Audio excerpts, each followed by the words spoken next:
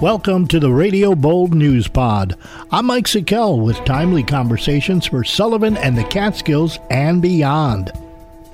This is 2022, the year in review. I'm Mike Sikel for Radio Bold News. Joined today with Joseph Abraham. He is the managing editor of the Sullivan County Democrat, and Liam Mayo, who is with the River Reporter. We're here to discuss some of the bigger topics of 2022. It's been quite a year. I guess we say that every year. It really has been a complex year between the Sullivan County Legislature. There's always a lot to talk about there. This was a big election year, and an election year that involved complicated redistricting. Some other projects on the drawing board, many projects on the drawing board through the Sullivan County Airport, SUNY Sullivan getting started to put together a large-scale project for a sports complex, and many other projects in the works throughout Sullivan County. So let's get started with the legislature. There's always a lot there. Joe Abraham, you and I were chatting just before we got started here, talking about the fact that there's still a lot of friction there, although the legislature, for the most part, has been getting a lot done. What are your thoughts on the legislature for 2022? I think it was an interesting year for them. They have been divided through this whole 3 years now. They're all up for re-election next November, which will be a big topic of the next year in review that is done. Yeah, of the group that's sort of divided, it started, I guess, when the year began. They had to reorganize, as the legislature does halfway through all terms, and Chairman Doherty was re-elected by his peers as chairman of the legislature, and by a 5-4 vote. And, as far as good things, I would say that has been notable in the county this past year is the chairman has noted many times about the financial stability of the county as a whole. It is in good fiscal shape. They've gotten good remarks for that.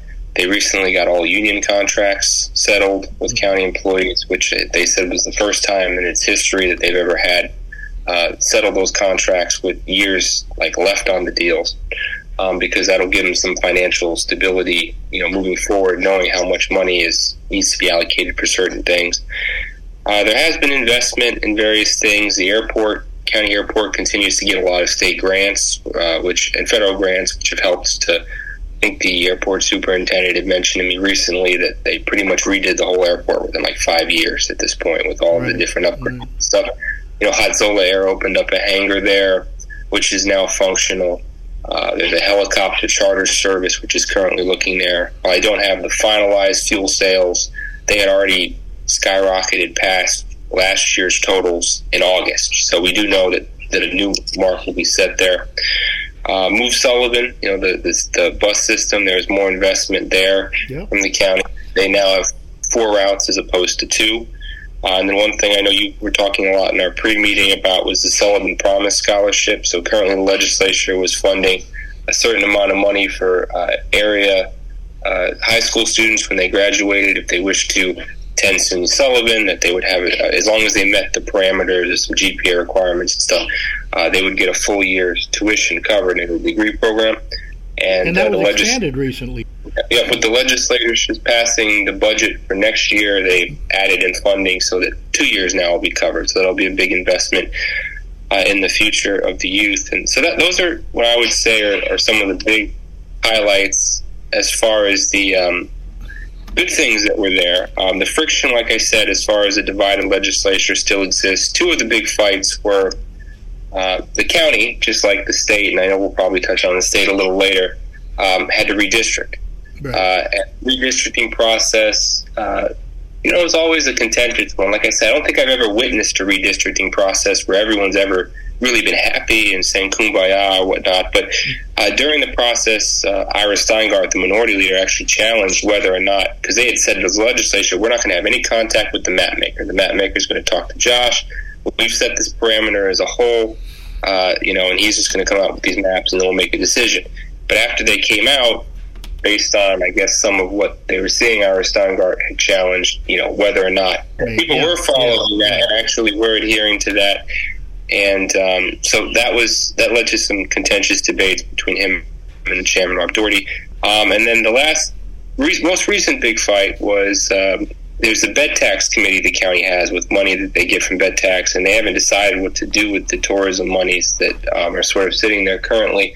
And that's been going on for a very long time. I mean, that there's talk about money from 2020, I believe it is, at least over the last couple of seasons, that really just has not been allocated yet because apparently a system really isn't in place. Sure. Yeah, and and really they're supposed to have a steering committee that's supposed to, which is the chairman of the legislature, the minority leader, the majority leader, the vice chair, and they were going to add Nadia in as the river town, legislator for that area. Right. But there was a whole contentious debate as far as the other big fight, I would say, of the year that they had, or a debate between Chairman Doherty and Ira was Ira had brought forth that he didn't think Alan Sorensen, the majority leader, should serve on this committee, even though he is the majority leader and would be steering committee and part of it, because he's the planning commissioner in Orange County. Mm-hmm. And so he saw that as a conflict of interest. Alan eventually decided, I'm just going to recuse myself. And then Doherty decided then, to point out to Ira, well, because you're chair of the planning committee, you serve on the SCBA board. The Religious Association Board is an ex officio non-voting member, but so he was claiming, that Ira should step off the committee. So there was a whole back and forth about that. So to my knowledge, they haven't really met further beyond that, but that'll be something to watch going into next year. Is the legislature making progress simply because it seems like Chairman Doherty has locked in that 5-4 vote? It seems to be that there's still a lot of contentious debate, and yet many of these votes in the end usually go the majority's way. I think they've been tight in some cases. I think, though, when you look at like the Move Sullivan stuff, the Sullivan Promise scholarship stuff, the union contract stuff, I think in those cases, those votes tend to be a little more unanimous or close to it. But there have been some votes that have been tight. But to your point, that's interesting. There's also debates constantly between the current regime versus members of the legislature that were on previous legislative bodies about who to take credit for why we're in the certain spots that we're in. So that's up for debate as always, but that's part of that. And then I know Liam and I were doing some coverage with some of the trash areas in the county, and I think I'll pass it over to Liam on that one to start. I would definitely like to do that because Liam Mayo from the River Reporter, you have been covering a lot of the environmental issues, and I know that's something that you're involved in on that beat, so to speak. And this is kind of a complicated subject because there is an issue, there is a deadline of sorts in which the trash in Sullivan County will have to go elsewhere or somehow be removed. I mean, it's a pretty serious issue.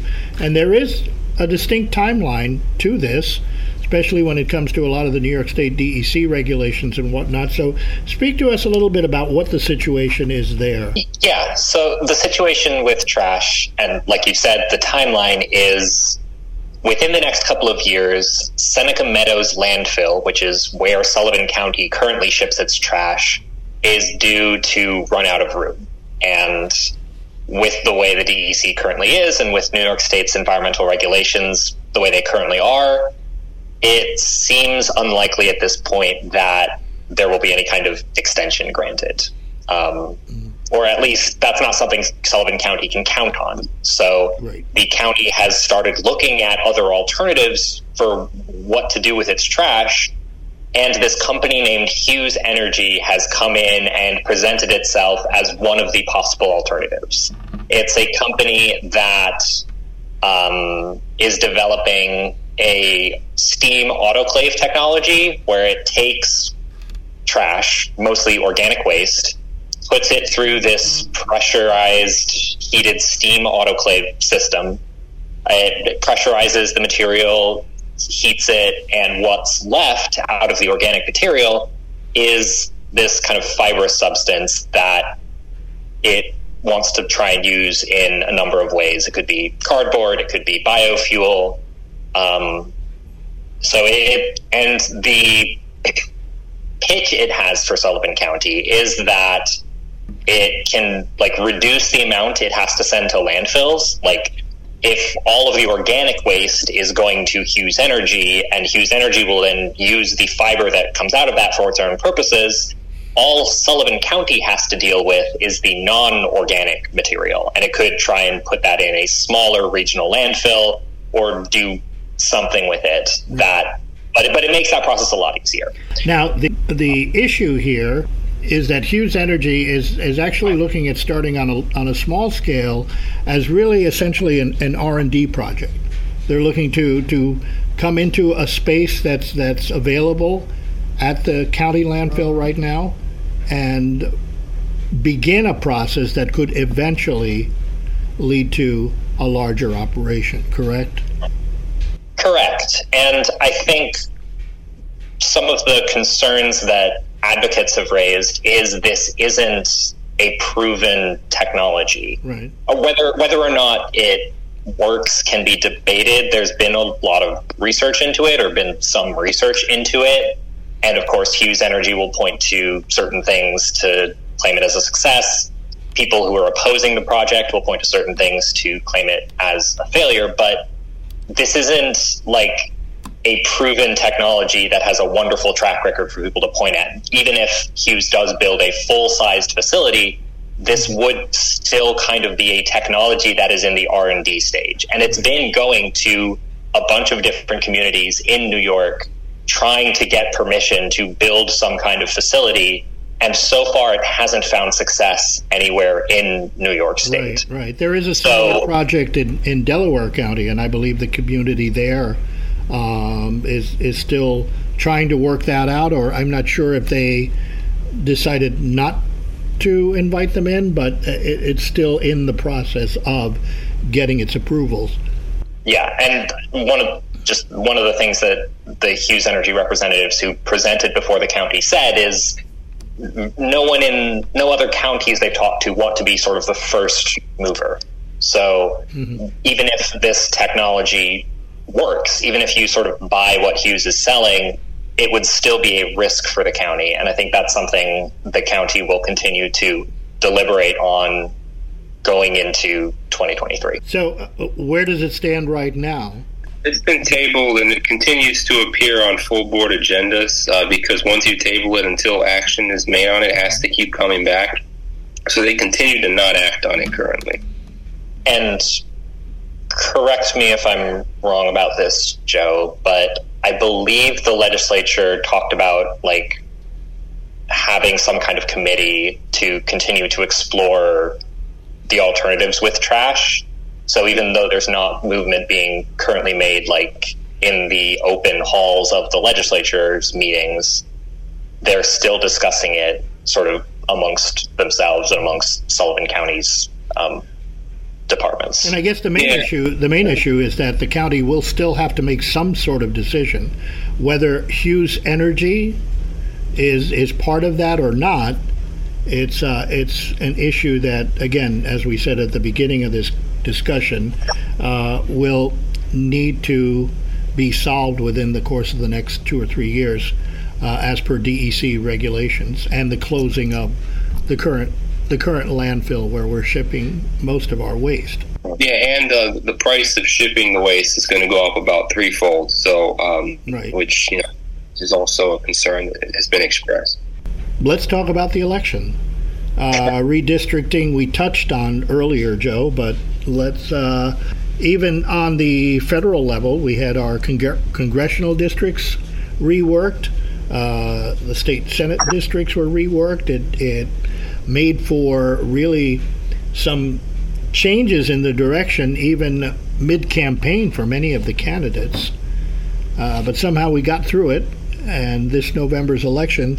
But there are a lot of changes on the horizon for 2023. Yeah, so I don't think you, me, and Liam have ever looked at a map probably more than we've had to do in the last year. There was when the state came out with their initial redistricting, it had us moving from the 19th to the 17th congressional district. It didn't really affect the state Senate and state assembly districts for us too much. Our district in the Senate sort of moved a little bit more out of Orange and Ulster and into like Delaware County, but Martucci was still slated to be our representative. Right. And Mondaire Jones was going to be our representative in the New York 17 if he was reelected. But then, of course, it was challenged at in court. It was ruled that it was not done properly by the Democrats as far as adhering to rules that they had all kind of agreed upon the legislature years prior. So it all kind of got thrown out, and a court-appointed special master redid the maps, and then once again it changed everything. So we were back in the 19th Congressional District.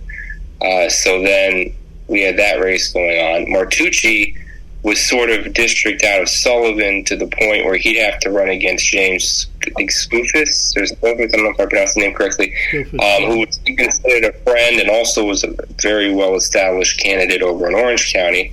So based on all that was happening, Senator Martucci had decided not to run for re-election. And then, once again, the Assembly wasn't affected too much, although I've heard reports that the court recently acted on the Assembly, so at some point I think they're going to redo the Assembly districts in the state. Yeah, but Liam, I guess we'll chat on that. Yeah, I've been looking at the proposed Assembly maps that the Independent Redistricting Committee has come out with, and I think the most significant one for Sullivan County is Assemblywoman Aileen Gunther's district, the 100th Assembly District. Mm-hmm. And as far as I can tell from the maps, again, it's a little hard to decipher, so take this with a grain of salt.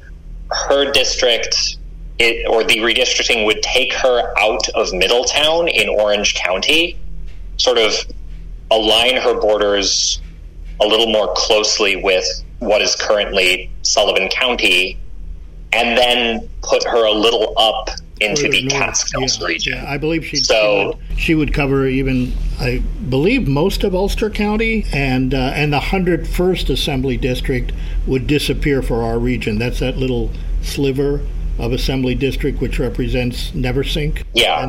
And the town of Fremont currently, under the current redistricting, now has a separate Assembly representative, Joe Angelino, which is mostly Delaware County that he does, but that they have now, which is interesting, because before it, we had only 2 different Assembly representatives. Now we have 3 different, but only 2. So 13 townships, I believe, are represented by the Assemblywoman Gunther. And then there's one by Brian Morrow, our mayor, that just got elected out of Montgomery, who was the town of Montgomery supervisor to do the 101st district, and Joe Angelino run unopposed. But yeah, so that was it was a very contentious issue this year, and very confusing, I know, having to write about. In fact, mentioning Mondaire, he was supposed to be our 17th person. After the redistricting there, he ended up getting, I guess, pushed out of his own race, and then he went to try to primary for one down in the city, I think, and then that didn't work out, so I don't think he's... he was covering...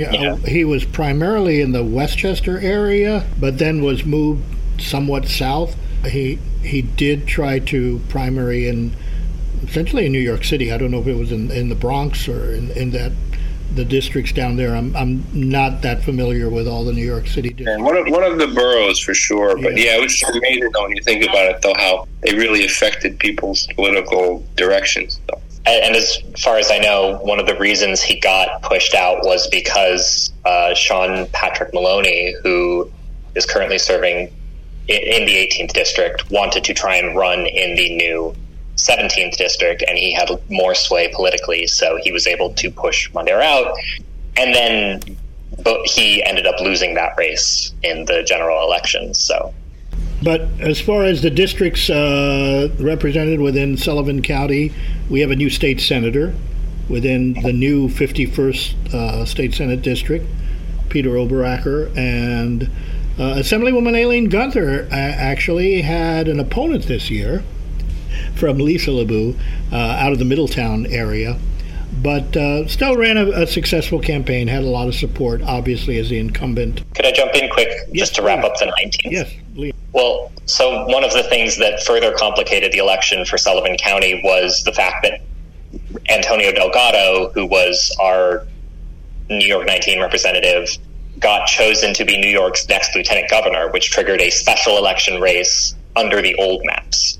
So yes, we had Representative Pat Ryan win the special election versus Mark Molinaro, and then Mark Molinaro ran again in the general election, while Pat Ryan went over to New York 18 and ran in that general election.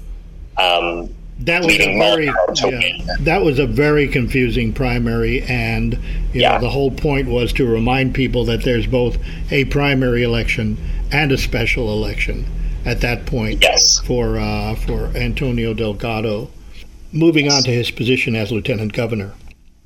Yeah, I was going to say, looking at the Catskills region, we've been pushing in recent years to kind of build on momentum with the economy. So there's been some big projects that have been proposed. I know one is in Liam's territory with FIMFO down in Highland. I know I can briefly touch on the town of Neversink. There was a project called Carylands that was proposed. A Swiss developer who had the land in his family for generations decided he wanted to do something with that land, and sort of presented two options that would happen. One is what he would like to see happen, which would have been sort of this more bigger development that would have like sustainability aspects, would have ski trails and that healthy living sort of promoting there. And then the other option was if he couldn't get the zoning changes that he required from the town, then he would just build some residential unit lots. Mm-hmm. So a large component of the community came out opposed to the project because of concerns about environmental, effects of what was being presented there. And there was a few public hearings, some pushback, and ultimately the town of Neversink had decided that, they don't believe that the project, not the residential unit one, but the other project that was proposed, fit within the town's master plan. Right. And Liam, you can speak to the project over in Highland too, because that also involved a lot of pushback from what was a major project, including I guess it was a roller coaster of some kind or something being put together, kind of being pared down. And I believe the process is there's still some back and forth as to what the final project will look like. Am I correct? Yes. To be fair to the developers, they continued to insist that it was not a roller coaster, but a mountain coaster, which was like completely gravity powered and natural. But they did end up cutting that from the project because people protested against it. And I think the two major concerns seemed to me, at least from the reporting that came about, and I've read reports from both yourself and from Joe, water was a big issue, and of course noise was a very big issue, especially when it came to this mountain coaster.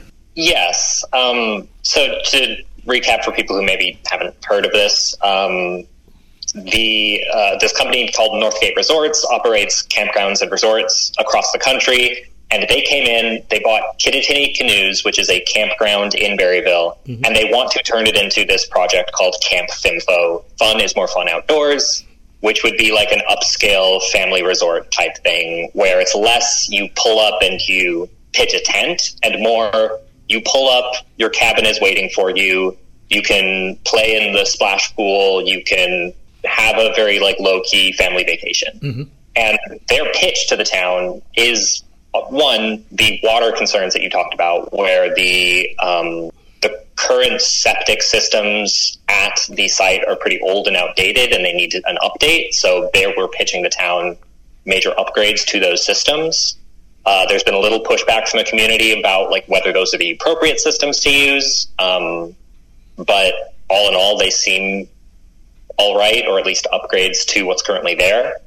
But the other thing that I think people are really concerned about is they're pushing this as the future of camping. They're pushing that the future of camping is you pull up to a site and you have your cabin ready for you, and it's like, I think, more of an upscale thing. Glamping is more the terminology these days. And yes, weirdly enough, that term isn't getting thrown around much for FIMFO, but I think it's accurate to a certain extent. Fun is more fun outside, so... Yeah, and a lot of people in Berryville are very concerned about that, because that would be a major upscaling and a major development at that site. It would really potentially change the nature of that community. Mm-hmm. And there's the potential for it to reduce noise. There's the potential for it to have benefits, but it is a major process, and people are concerned about the environmental impacts it'll have, about basically the change it would make on what is a fairly small community along the Delaware River. And I know there's several other projects on the drawing board as well, and I guess this is the constant issue between communities, officials themselves, and those that are involved in economic development that would like to see more coming in, as opposed to projects that are being rejected, and it seems to be a constant battle. There has been a lot of positive, and over the course of the last year, we've heard about several projects moving forward.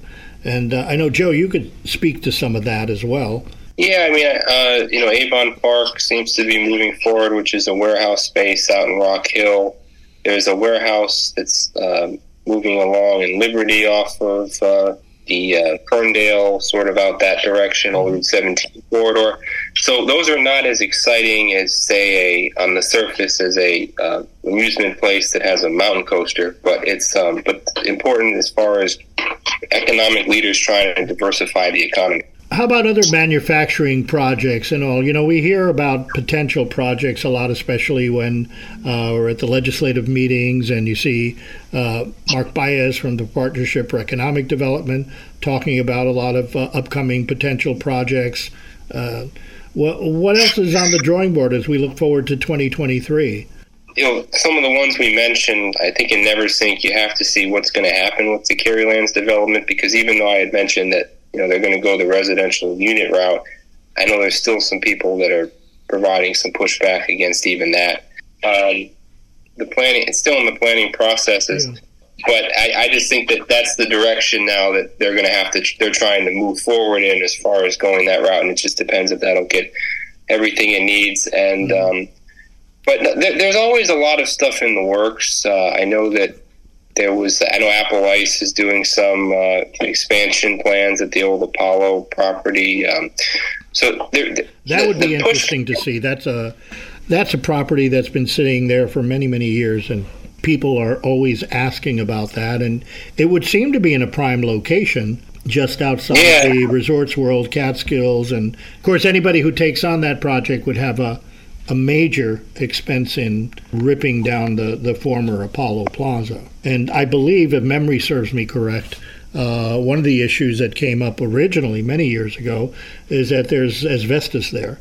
So, asbestos removal also becomes a much more expensive proposition for anybody who would take on that project. Yeah, environmental stuff, it seems there needs to be quite a bit of work with that. But I know that, but it seems like that project, Apple Ice, is moving forward. But like I said, it seems like this push, there's always been this debate in Sullivan County about tourism, right, which is obviously still the big driver of the economy. And there's a large group of people that feel like, listen, you continue to support, the hand that feeds you, right? Like, continue to try to push that and adopt that narrative. But then there's also the town aspect, where people are looking at rateables and wanting to get in more of these year-round businesses that might not be, say, as attractive on the surface as a resort or whatnot, but still having, helping to keep the economy going, year-round job opportunities and that nature. So I'm sure there's a lot of projects to continue to watch. I know our county continues to perform quite well as far as year-over-year private sector job growth. I think we've been leading the region for a while as far as fastest growth. How about tourism? And as we wind down here, we should talk about that, because as you mentioned, Joe, that it is our primary economic driver here in Sullivan County. The Sullivan County or Sullivan Catskills Visitors Association recently had their big meeting and gala event kind of celebrating tourism here. It does seem to still lead the county in terms of employment, and there's a big draw. We're drawing a lot from the metropolitan area. There's no doubt that Sullivan County is seeing the tourism, even in terms of Airbnbs and seasonal rentals and such. There's a lot of growth there. Yeah. I can just share one stat. I mean, I know that the meeting Sullivan Catskills Visitor Association President, CEO Roberta Byron Lockwood had noted that in 2021, we had a new record high, according to Empire State Development Tourism Economics, for our traveler spending. Because with tourism, everything's a year behind as far as getting the data. So this new record high is $710 million, which was higher than the previous one, I believe was in 2020, which was $578 million. So, shows that there continues to be a lot of tourism dollars spent in the Catskills. I'm not a tourism expert by any means, but I think that, one thing that I think our area has probably benefited from is that we still continue to see worldwide travelers, but with inflation and a lot of the other issues that were going on kind of starting in the summertime and whatnot, we tend to find that people who go on vacation aren't necessarily going to go as far. They're going to try to look for things that are a little bit closer, but still far enough away to get that sort of vacation feel. So there is some thought that could be aiding some of, what we might see with the traveler spending that's not out yet, which is for next year. But that's really all, I have as far as the tourism sector. Yeah. So we've been following tourism as it affects housing throughout the year. A lot of the increased, this is one of the first years where sales tax revenue has increased above property tax revenue. It might be actually the first year, now that I'm thinking about it. And a lot of that is off the back of increased short-term rentals like Airbnb and Vrbo, where people are renting out either rooms in their homes or entire homes as these little private hotels. Sullivan County has specifically gone after Airbnbs in 2022. I think it started in 2021, but continuing into 2022 to try and get them to pay their fair share of the room tax. Yes.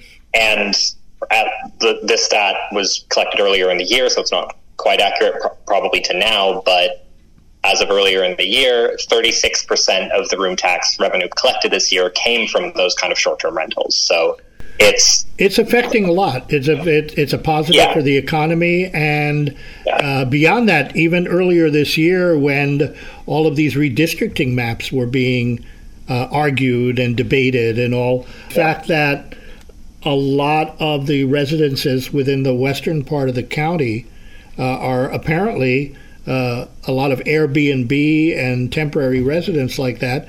It affected the weight of a lot of these legislative districts. So that too became an issue as to the makeup of Sullivan County.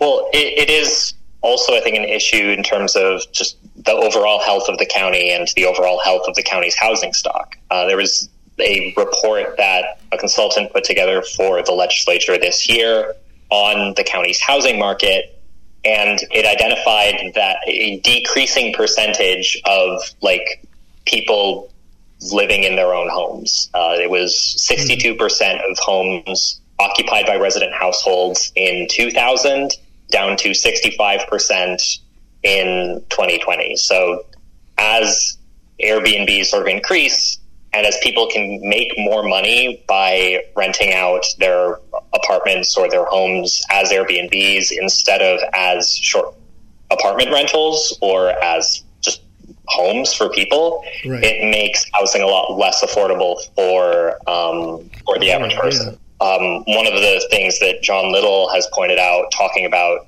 Sullivan County's low health rankings, this one of the reports that came out, I think that ranked Sullivan County 58 out of 62 in New York State, right, identified housing as one of the main issues that was holding Sullivan County back. So the county is putting a lot of effort into improving that, but that is sort of one of the issues that is holding back Sullivan County's health.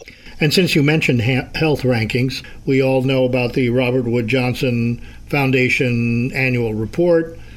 And again, we're reminded that Sullivan County is we're ranked just above the Bronx, and we've been in that ranking for several years now. Obviously, there's an awareness.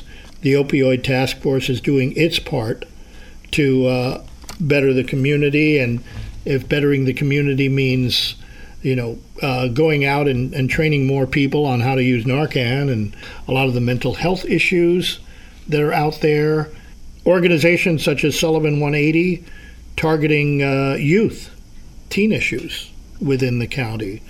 To that, the task force has added several elements. They trying to find the right approach to making the situation better here in Sullivan County. Yeah, I'll start with the bad stuff, and then we'll get into some of the more positive. So on the bad side of it, I mean, Liam and I go there, and when you watch these legislature meetings, and we always hear Albie Bachman, the county coroner, come up and talk about the statistics of opioid deaths, of the total number of deaths that occur every month. And usually it's about 20 to 25%.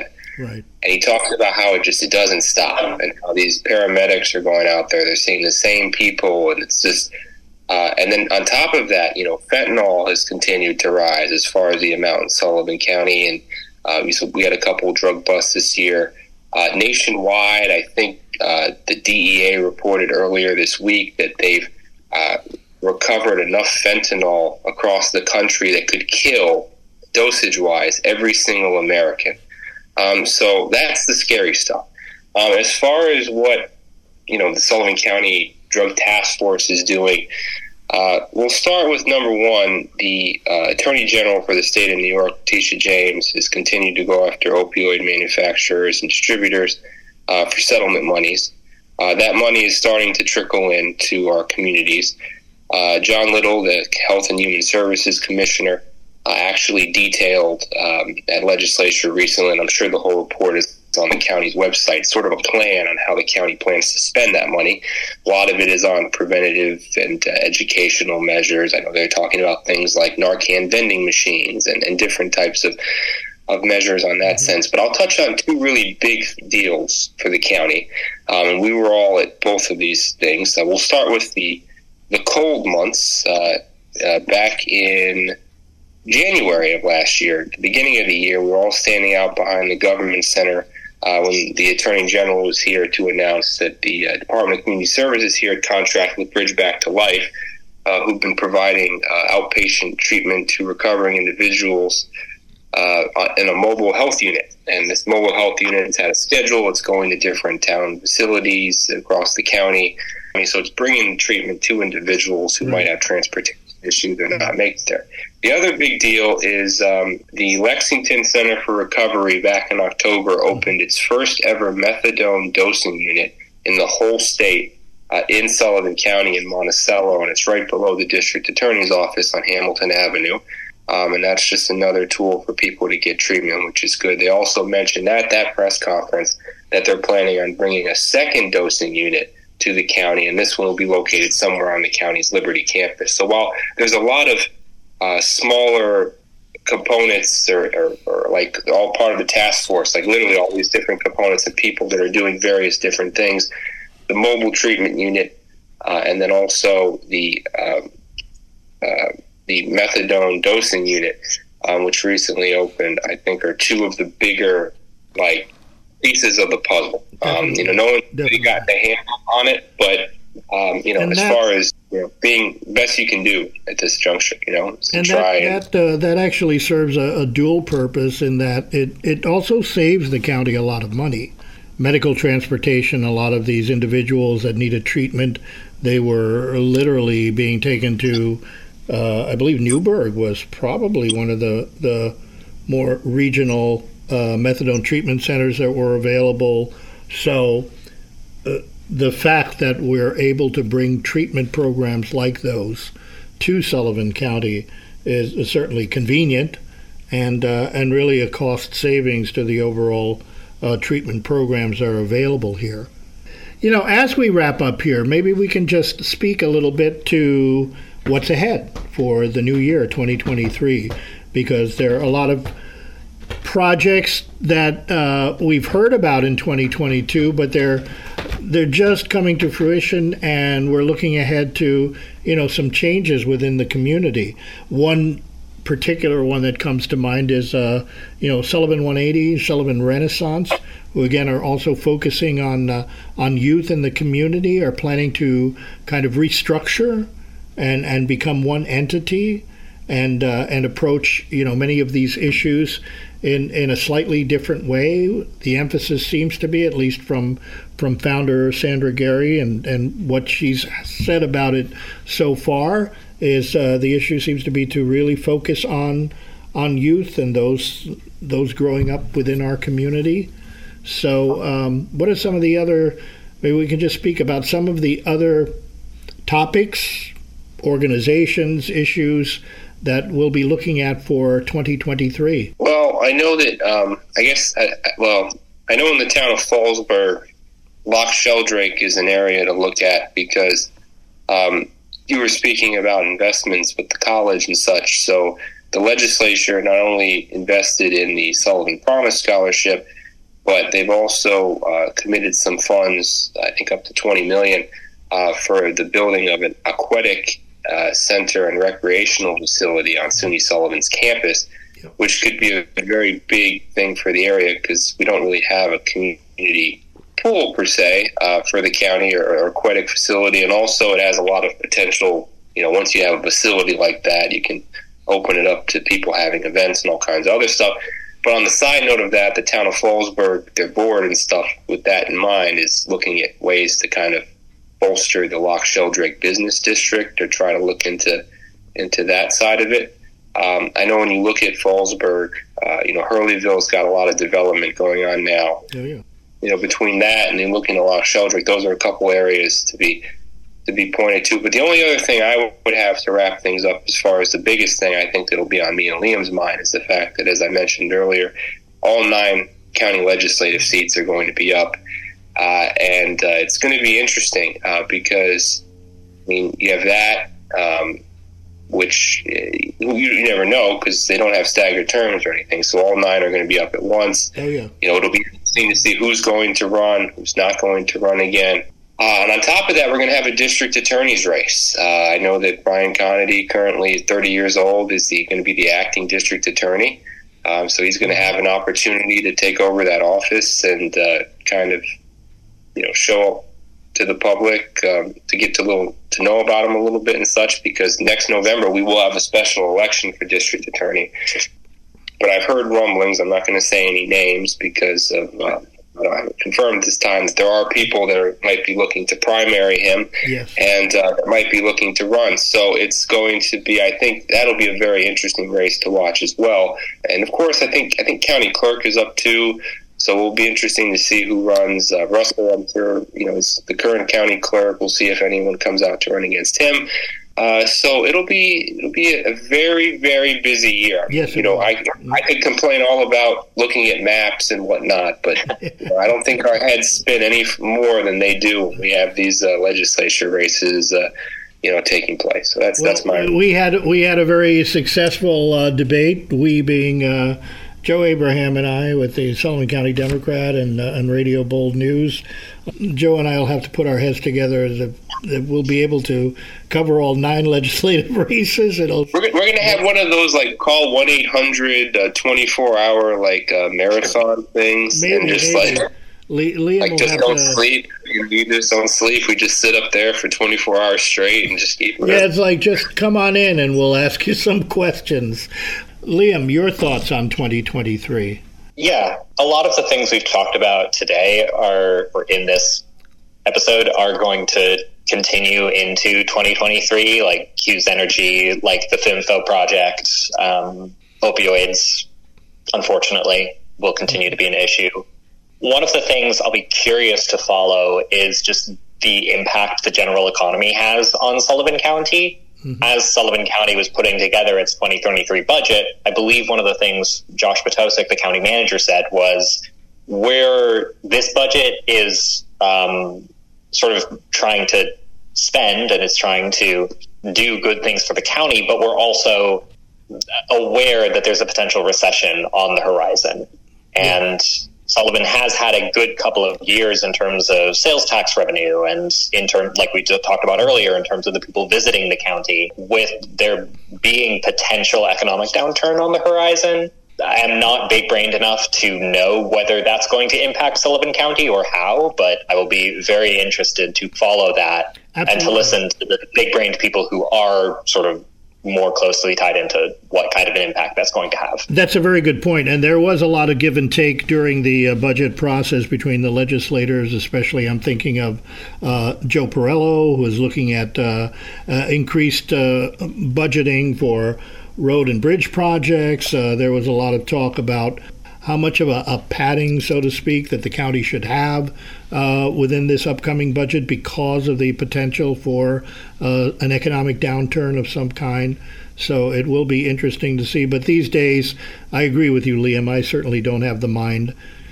Very well-educated economists, I think, are still at odds with each other as to what's going to happen in this economy within the course of the next 12 or 18 months. It seems to be very unpredictable for sure.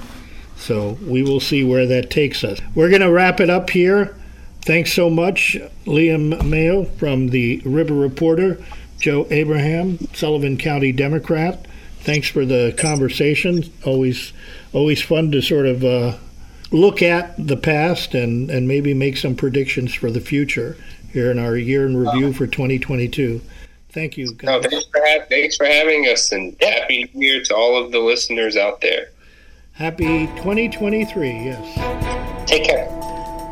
Thanks for listening to the Radio Bold News Pod. This is Mike Sickell. I'll be back soon with more conversations that you can find on Anchor, Spotify, and wherever you get your podcasts, and always at radiobold.com.